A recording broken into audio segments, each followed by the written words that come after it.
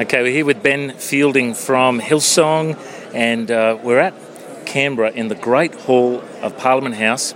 Tell us, mate, what are you up to here tonight? Well, we're here for the breakfast, the parliamentary prayer breakfast, and I got the incredible honour of playing our song, This I Believe, the Creed that's based on the Apostles' Creed tomorrow morning. And it's just an incredible opportunity to see so many different people from different backgrounds, different denominational backgrounds here together, and it's a great picture of unity in the church in Australia. Now, the song, This I Believe, is really getting back to the basics of what Christianity is about. Do you think that's an important message for believers to have as a solid foundation these days?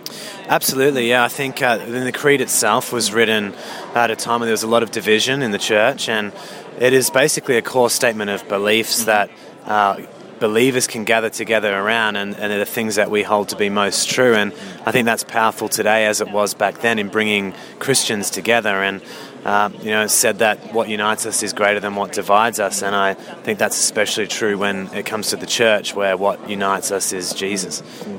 Now, the song Oceans has been like number one on Christian radio and iTunes for I don't know how long now. It's kind of like the new Shout to the Lord or the new Butterfly Kisses, wouldn't you say?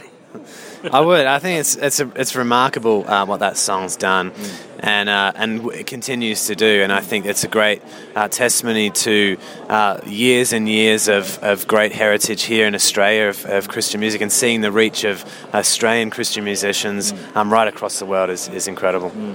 And with the songwriting, I know that you guys share it among yourselves. Can you give us a bit of a heads up? Anything new you're working on? Anything coming up that you can give us a plug about? Yeah, absolutely. So our Young and Free team are working hard at the moment. They've got a number of songs they're recording to release shortly. United have just been recording a number of songs. They were in LA at the Forum about 3 nights ago, and packed that out and filmed some of their new songs.